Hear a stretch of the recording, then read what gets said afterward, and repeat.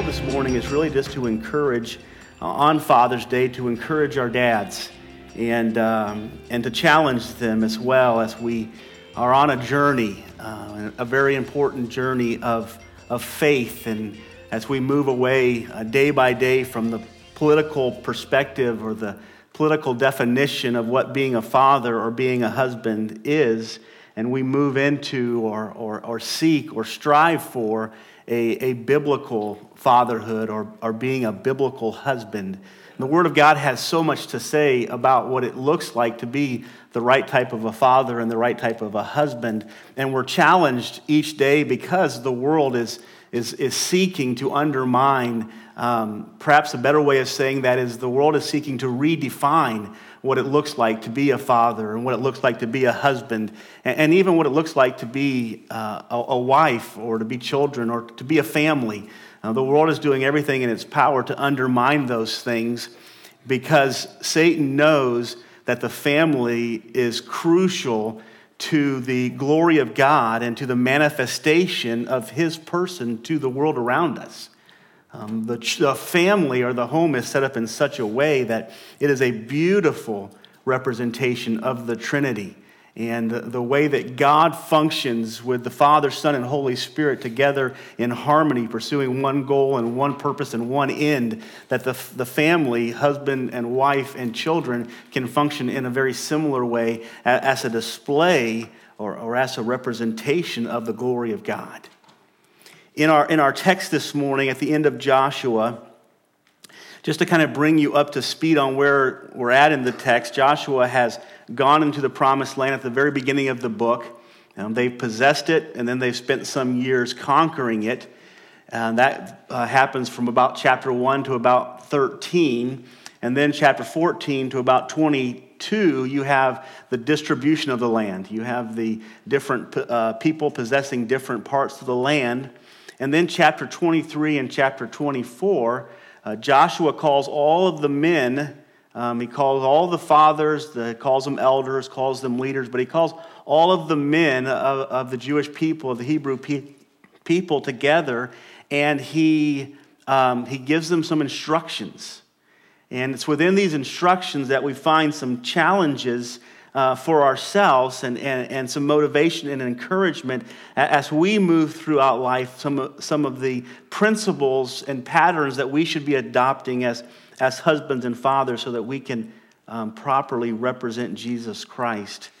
I'm glad to be a part of a church, I believe, that counts this as important and significant, and that the men that are here, I believe, are striving for these things. And it's never, we can't focus on or encourage each other enough in these areas because we are constantly being challenged in these ways. Let me give you some statistics actually from the 1990s that give us an idea of what it looks like in a culture that is struggling with what we would call fatherless homes. And this will hopefully give us some information that we would value the significance of our fathers and encourage them as they strive to represent the Lord in their homes. 21.2% of American children are currently living in fatherless homes. 50 to 70% of all children being born in America today are being born into fatherless homes. The following statistics are statistics that are directly related to a fatherless home. 63% of youth suicides, 71% of pregnant teenagers, 90% of all homeless and runaway children, 70% of juvenile in-state operated institutions, 85% of all children that exhibit behavioral disorders, 71% of school dropouts, 75% of adolescent patients in chemical abuse centers, and 85% of youth that are in prison. These are a result, a product of homes that are fatherless. There's one parent home, and there's certain things that the children are not getting by not having a father in their home that are important to them. In our culture today, and we're 20 years away from these statistics. I don't know if they're getting better or they're getting worse. But in our culture today, we're still dealing with absent fathers, but we're not dealing with as much physically absent fathers as we're dealing with spiritually and emotionally and mentally absent fathers. In other words, those dads who are just simply not involved. And as a Christian faith, as most of us in here this morning claim to be believers, followers of Jesus, most of us dads, we're present in the home, and that's important, but some of us might struggle with being involved. Some of us might struggle with being active in the things that are going on in our children's lives or our wives' lives that are important. Some of us might think of the idea that a husband or a dad's responsibility is to bring a paycheck home at the end of the day, and that's sufficient, and that's what his role is. And all of the emotional and spiritual leadership that takes place in the home is not, a dad is not a partaker of it or a participant in it. I understand that leading a home is a team effort. It's a husband and a wife working together to accomplish the task that God has given them. But both parties must participate in this process. We want to encourage our dads this morning. We want to encourage our husbands this morning that as representatives of Jesus Christ, that you play an active role in the emotional, spiritual, and mental health and maturity of your families. And we want to be an example of what it is like to be in a family that has a good dad. The church is the greatest picture of a family that has a good dad, right? And there's no better dad than what the church has. Our Heavenly Father is the greatest dad that there is. And the example that we're able to be, the way that we're able to live and function within our own home says to the world around us that we understand what it's like to have a good dad, and we understand what it's like to be a good dad. So as a representation of Jesus Christ, we want to strive in our daily lives to be actively involved in every piece and every part of our family's lives, to leading them spiritually and devotionally, to leading them in their emotional struggles. And when teenagers get to be teenagers, we tend to kind of push them aside because we don't understand what they're going through. But it's at that time that they need someone to partner with them and disciple them into the young adults that they need to become. It's at that time that they don't need someone to push them aside and say, you'll get through it, it'll be okay, it's just a phase that you're going through. We need dads and we need moms to embrace and to work with and disciple our children through these difficulties. According to Scripture, the way that we lead our homes begins with being present and available. You're familiar with Ephesians 6 and verse 4, where the Bible says that fathers, do not provoke your children to wrath, but bring them up. And I love the way that he phrases that in that text, to bring them up. The idea of it is discipleship. It is a walking together, a partnership in bringing up our children in the nurture and admonition of the Lord. It doesn't say to send them up. It doesn't say to pay someone else to bring them up. It says, fathers, bring your children up. Walk with them, partner with them. We're also familiar with 1 Peter 3 and verse 7, which tells husbands to dwell with your wives, to live with your wives in an honorable way, to be with them. So to begin with, when we talk about leading our homes, when we talk about being the right type of dad and the right type of husband that we ought to be, it begins with being present. It begins with being available to work with and to walk with our children and our wives. With this in mind, I want to take a few minutes and just unfold some things out of Joshua's statement again at the end of his life. He's coming to the close of his life. He's approximately 110 years old when he passes. or he is a 110-year-old, but in this case, he's right in that time frame. He's closing out his life, and he gives these instructions to the fathers, to the leaders of the Hebrew people. And there's some things that he knows that are at risk. If these things are not listened to and obeyed, that the families are going to fall apart, the Hebrew people are going to fall apart, they're going to be dispersed again. And the promises that they are now experiencing by God's grace, they're going to lose. The blessings, if you will, that are experienced by having these things in place are going to be taken away from them.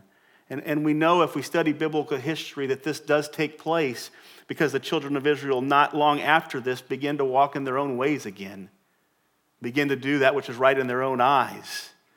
And they have to face judgment and chastening of the Lord. Verse number 13, I just want to read this to you. This gives us kind of a picture of what is happening. The Bible says, I gave you a land on which you have not labored, and cities that you have not built. In other words, all of the blessings of the promised land for the children of Israel were grace blessings. And we're mindful this morning that everything we have, every good and every perfect gift is from God, isn't it? Every blessing that we have is a grace blessing. It's something that God has given us in spite of us. And we experience God's blessings every single day. And it is from Him. It is a gift from Him. So He says that all of these things you haven't worked for, you haven't labored for, I'm giving you these cities that you have not built. You will dwell with them. You will eat the fruit of the vineyard and the olive orchards that you did not plant. And then in verse number 14, now therefore fear the Lord and serve Him in sincerity and in faithfulness. And as the text was read already, you can follow down and you can see some things that Joshua commands or requires of the children of Israel in this moment to help them as leaders in leading their homes and leading their people. So I want to give you a few of those things this morning. If you're taking notes, there'll be 3 thoughts that we will look at. We'll look at the responsibility to lead, first of all, then the reason to lead, secondly, and then the requirements to lead thirdly, something that we need in the end. We'll look at some things, some basics, some basic helpful truths that help us to lead as husbands and fathers in the home. The first thing that I want you to think about this morning is the fact that when Joshua will read it to you, I'll read it in verse number 15. And if it is evil in your eyes to serve the Lord, choose you this day whom you will serve, whether the gods your fathers served in this region beyond the river, or the gods of the Amorites in whose land you dwell. But as for me and my house, we will serve the Lord. He goes down in verse number 18 or 19, and Joshua said to the people, you are not able to serve the Lord, for He is a holy God. He is a jealous God. He will not forgive your transgressions or your sins. If you forsake the Lord and serve foreign gods, then He will turn and do you harm and consume you after having done you good. So Joshua tells them right away in regards to the responsibility to lead that I called this in thought 1, this is a pivotal call. Okay, this is a pivotal call, meaning it's an important call. It's a significant call. What Joshua is saying to the fathers of the children of Israel is this: if you don't lead in the right direction, if you don't lead the right way, then you're going to end up forfeiting all of the blessings that have been given to you by grace.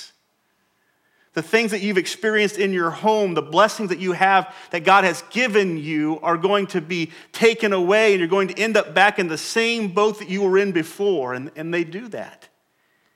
I think of what the Lord says again back in 1 Peter 3 and verse 7 about living with your wife in an honorable way, giving honor to her as the weaker vessel, so that your prayers will not be hindered because you're heirs together of the graces of life. In other words, your harmony with your wife and your harmony with your family are directly connected to the graces that you receive in life. The graces that your home receives, the blessings that you have is directly connected to how you're working together as a husband and a wife. It's almost as if God has said a harmonious family has certain blessings directly connected to that. And those blessings are graces. They're not earned or deserved, they're graces, but God has tied them and locked them together. So that if you want to have certain blessings in your home, having these blessings is directly related to having the right relationship with your wife. And I think it's true, and I don't think it's too far-fetched to say that when you have a really good relationship with your wife, that relationship with your wife will impact your children as well. And it will give them strength and security and comfort to be able to do the right things as well. This is a pivotal call. This is an important call and a significant call. And it's a significant call to us today, guys, to lead.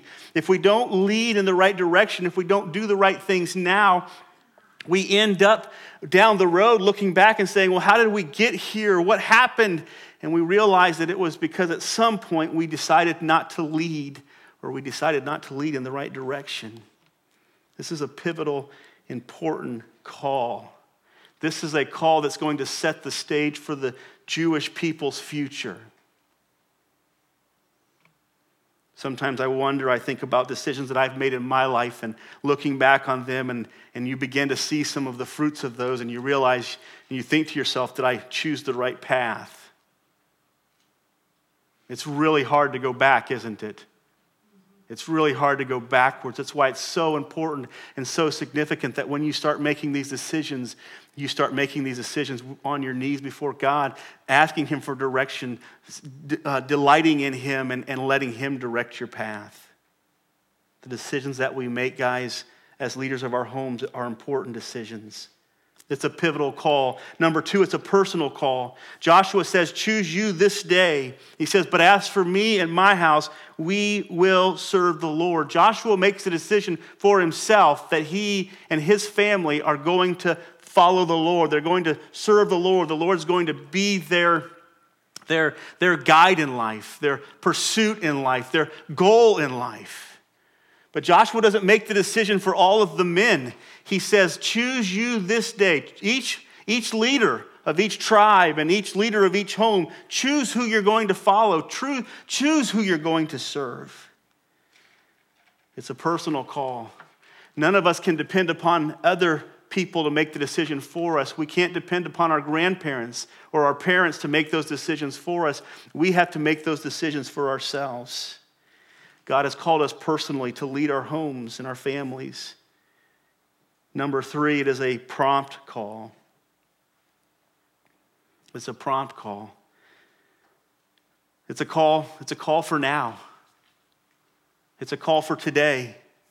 It's not a call for tomorrow. It's not a call for next week. It's not a call for next month or next year. The Lord is calling us today to lead our homes. The Lord is calling us today to do what is right when it comes to our wives and our children and how we function with them and lead them. You're familiar with 2 Corinthians 6 and verse 2. The Apostle Paul says, for he says, in a favorable time I listened to you, in the day of salvation I have helped you. Behold, now is a favorable time. Now is the day of salvation. It's an urgent call. The patterns are already being established today. The world is already getting more and more wicked. Matthew 6, the Bible says, sufficient unto the day is the evil thereof. If you wait until tomorrow to do the right things, today will get you. It's a call for today. The return of Christ is also imminent. Could take place at any point in time in life. We don't have any guarantee as to when the Lord is going to return. These decisions we need to make now. So it's a personal call. It's a prompt call, and it's a pivotal call. God is calling us, guys, to lead our homes. Number 2, the reasons why we lead. Why do we lead our families? Why are we supposed to lead our families? 3 things in regards to this. Number 1 is we have an accountability to God to lead our homes. We have an accountability to God. Matter of fact, when Joshua says this, he literally calls the men of these tribes, the leaders of these tribes, the leaders of these homes, and he says, lead your home. Even if you lead your home in the wrong direction, lead your home. He says that if you don't see it if you don't see following God as being the right thing, you see following these other gods as being the right thing, lead your home. The issue is lead your home. We are accountable to God to lead our homes. Men, dads, husbands, we are accountable to God to lead our homes.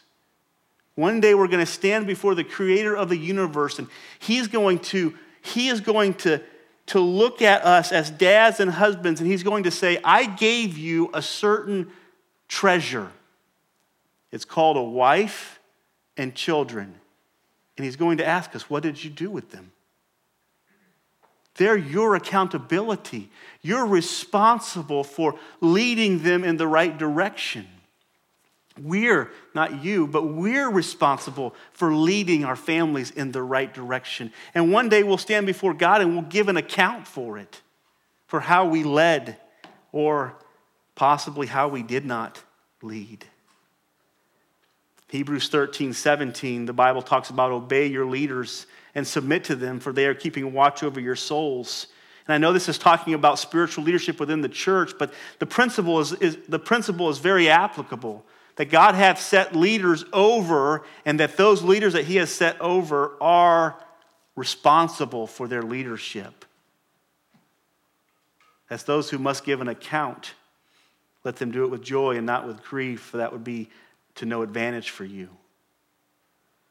1 Timothy 3 and verse 4 and 5 in the requirements for eldership, the Bible talks about leading or ruling our own households well.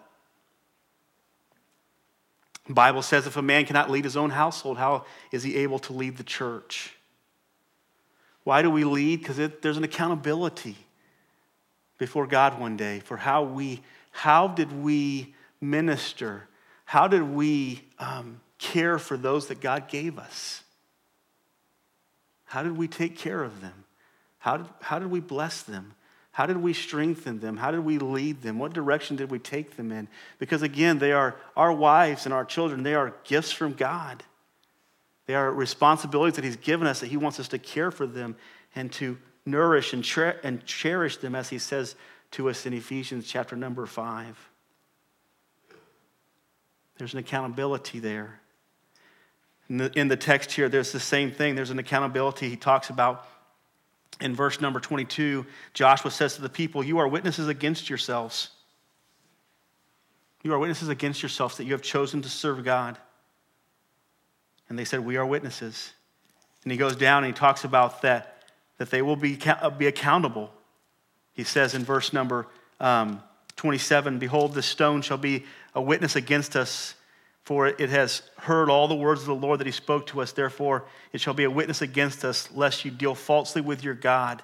And Joshua set the people away, every man to his own inheritance or to his own home.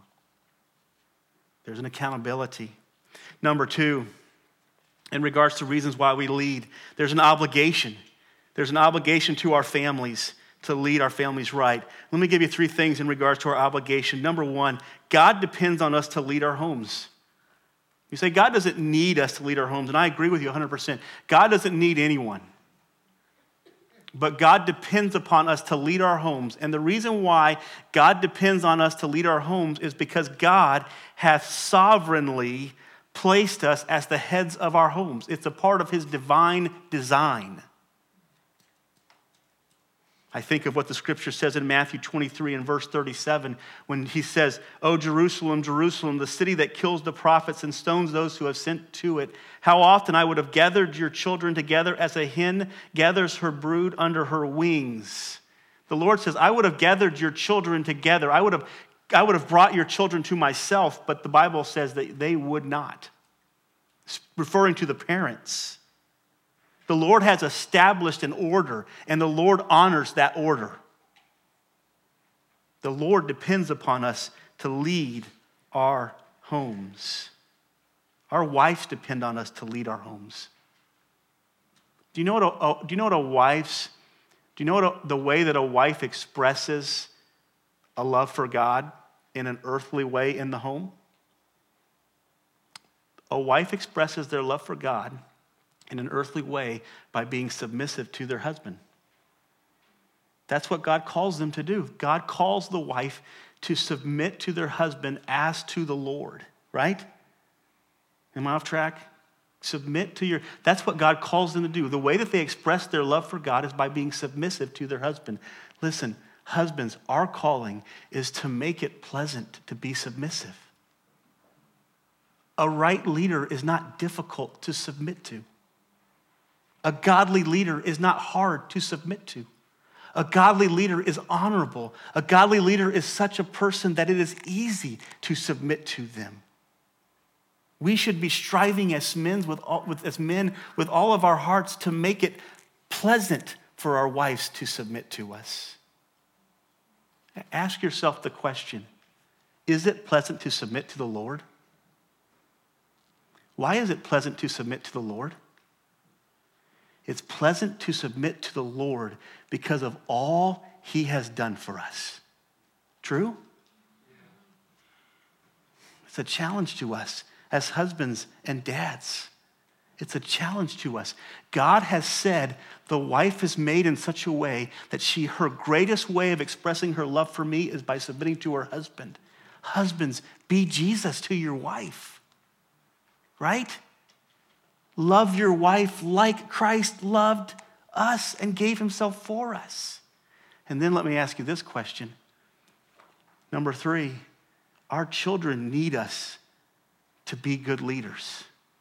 What's the one thing that your child is called to do in this world to represent their love for God? What's the one thing that your child is called to do to represent their love for God? To obey. Your child is called to obey. That's it. They're called to be obedient. Children, obey your parents in the Lord, for this is right, right? And then in verse number 4, Father, do not provoke your children to anger. What is he saying there? Children, you're supposed to obey your parents. Dads, make it possible for your children to obey your parents. Be Christ to your children. Why do we lead? Because we have an accountability to God and we have an obligation to those people around us who are depending upon us so that they can carry out what God has called them to carry out. I wrote this down about wives. It is so important that the one to whom a wife submits honors, loves, cherishes, and provides for her, mentally, emotionally, and spiritually.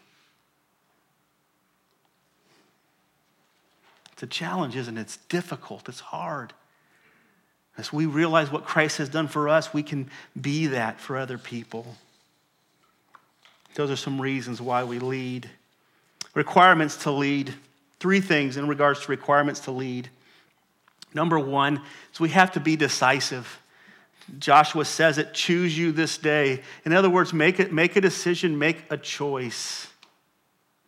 Be decisive in your leadership. There's nothing more, let me say it this way.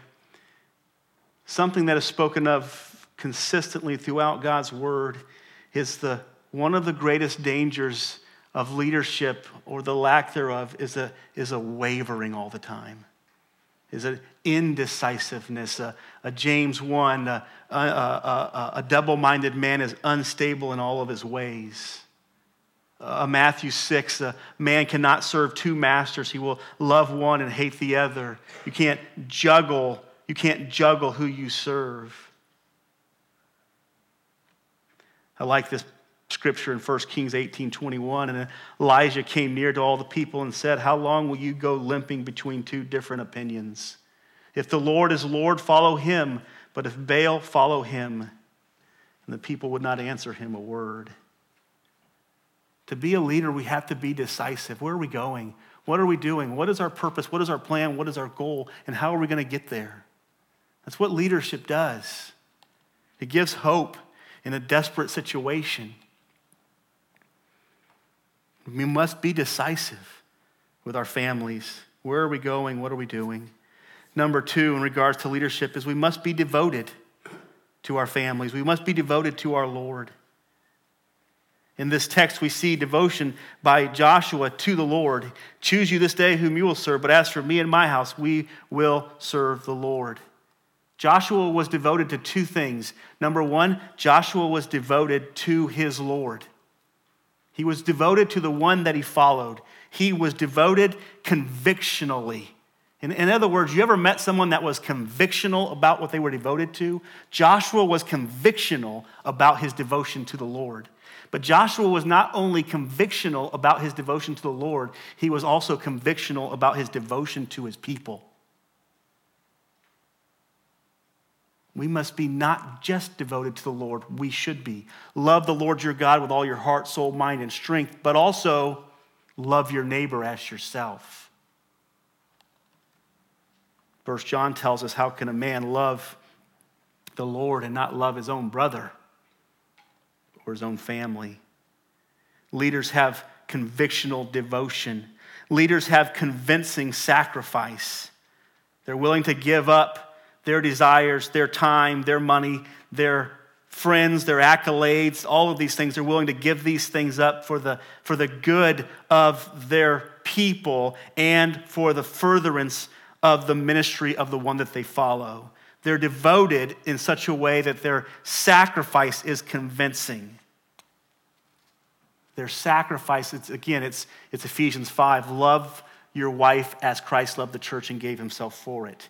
In other words, my love for my wife and my love for my children should be convincing. Does that make sense? It should be so intense. How many of you question Jesus' love for you? Was it convincing? Is everybody convinced that Jesus Christ loved them? Lord, don't let me ever be in such a way that my wife would not be convinced of my love for her and my children would not be convinced of my love for them. Leaders are convincing in their sacrifice, and then leaders are consistent in their love. Their love is unconditional. Their love is unwavering. Their love is always unquestionable. 1 Corinthians 13, 4-7, love is patient, love is kind, love does not envy or boast, it is not arrogant or rude, it does not insist on its own way, it is not irritable or resentful, it does not rejoice at wrongdoing, but rejoices with the truth. Love bears all things, believes all things, hopes all things, endures all things. This is what love looks like. This is what we're called to. This is what Joshua is calling his people to. The last thing that must be present,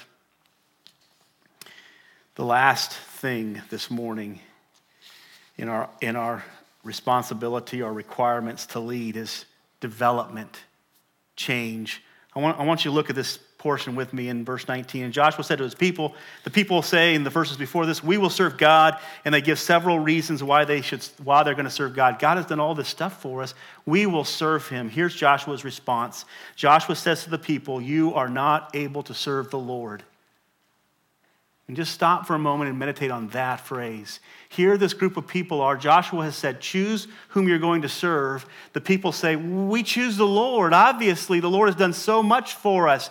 Joshua says to them, you are not able to serve the Lord. And here's what Joshua is saying to them. You must be ready to change. We cannot follow the Lord in our current state. He says it's a pursuit. It's not a place where you arrive. It's something that you constantly pursue. So he says to them, you can't serve the Lord in your current state. He is a holy and just and righteous God. It's to look at our life, look at our direction, look at all of these things and say, I must keep going in pursuing the Lord. I must keep going in leading. I can't stay where I'm at because I'm following a holy and righteous and perfect God.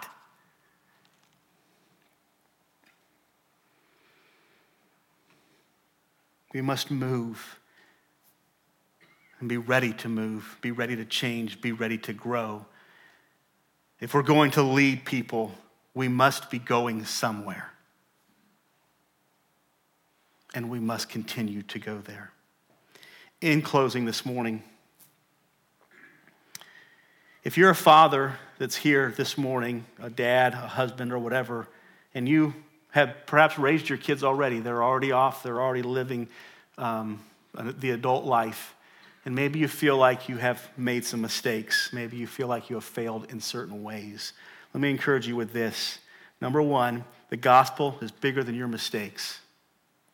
Remember that. God is bigger than the failures that we've made. Every dad in here and every husband in here has failed in some way or another. Amen? The gospel's bigger. The gospel is never incapable. Pray and trust and pray and trust, and God will do his work. God's grace is sufficient to overcome your mistakes. And number three, your mistakes, if you will use them, might be the catalyst that keeps someone else from making the same mistakes. Sometimes our humility in where we failed might be the thing that keeps our kids from going down the same path. I will confess this personally before you as my church family, that there are things that I have done that my son Jared hopefully will never touch. And you know why? Because I have been seriously serious about him never touching those things. And do you know why I was so serious about them? Because I did. Your failures can be the greatest blessing to the next generation if you'll use them that way. Maybe you're here this morning and you're a dad who's just getting started. Remember this. Choose early, choose wisely, choose collectively, meaning work with your wife on these things. Choose decisively where your family is going. Where are we going? You've got to have the goal in mind before you'll pursue it properly. Someone once said to me, I pray that my kids will grow up and be successful. And I understand that principle. But by all means, let us pray that our children grow up and be godly. Establish traditions and habits that cultivate these goals. Family devotions, prayer, attending church together, these types of things. Establish traditions and habits that cultivate reaching the goal that you have set out to reach. And resist the temptation and avoid anything that hinders your ultimate purpose. The devil is always throwing things in our path to keep us from reaching our goal, even oftentimes things that are not innately bad. But they'll get you to turn right or they'll get you to turn left, because turning right or turning left is easier than going over that hurdle that Satan has thrown in your way that will keep you going straight. Do you know what I mean? Resist those things. Hebrews 12 and verse 1 says, therefore, since we are surrounded by so great a cloud of witnesses, let us lay aside every weight and sin which clings so closely, and let us run with endurance the race that is set before us. Be devoted to the well-being and the spiritual health of your family. Be devoted to the well-being and the spiritual health of your family. Be constantly growing and conforming into the image of Christ. It was once said by a gentleman, every parent should remember one day his child will follow his example and not his advice. If you're here this morning and you're not a dad, you've never been a dad, and you possibly believe that you might not ever be a dad, let me encourage you. You're important to the dads of this church. You can be a prayer warrior. You can be one who holds up the arms of those dads who are struggling. There isn't any man in this church that's not significant to this purpose. You can be a prayer warrior. You can be a helping hand to a struggling dad. You can be a mentor to a child that doesn't have a dad. There's so much that you can do if you don't have children to still accomplish and carry out God's purpose for us men in mentoring and blessing other people. You can be active in parenting, legally or practically. You can adopt. There's a lot of different ways, but But let me say this, you're a dad who feels like you have failed. You're a dad who's just getting started. You're someone who will possibly never be a dad. Let me encourage you this morning. You're important to the kingdom of the Lord. Your testimony and representation to children, to wives, to ladies, all of that thing is significant to God's kingdom. I pray this morning that each one of us that's here, that we will take on ourselves this great responsibility and at the same time this great privilege to lead our families in the way of Christ, that our children will grow up in the nurture and admonition of the Lord. And they'll say at the end of their days, my dad was the greatest example of Jesus Christ that I've ever seen. And we can do that. What do we have to do? We've got to go. We've got to move. We've got to be ready to do whatever God calls us to do. Let's pray. Father, thank you so much. Thank you for your word that strengthens us and guides us and encourages us to do the things that we need to do.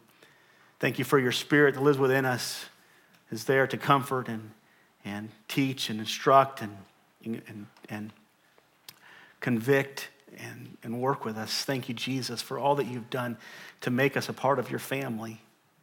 I just pray, Lord God, that as we leave here this morning, that the dads that are here and the men that are here will be encouraged of the importance and the significance of carrying out their responsibility and doing it well. Doing it, Lord God, in the power of the Spirit, that you, Lord, might be glorified and honored with the results. I pray your blessing on all that are here today. You'll work in them and work through them. In Christ's name.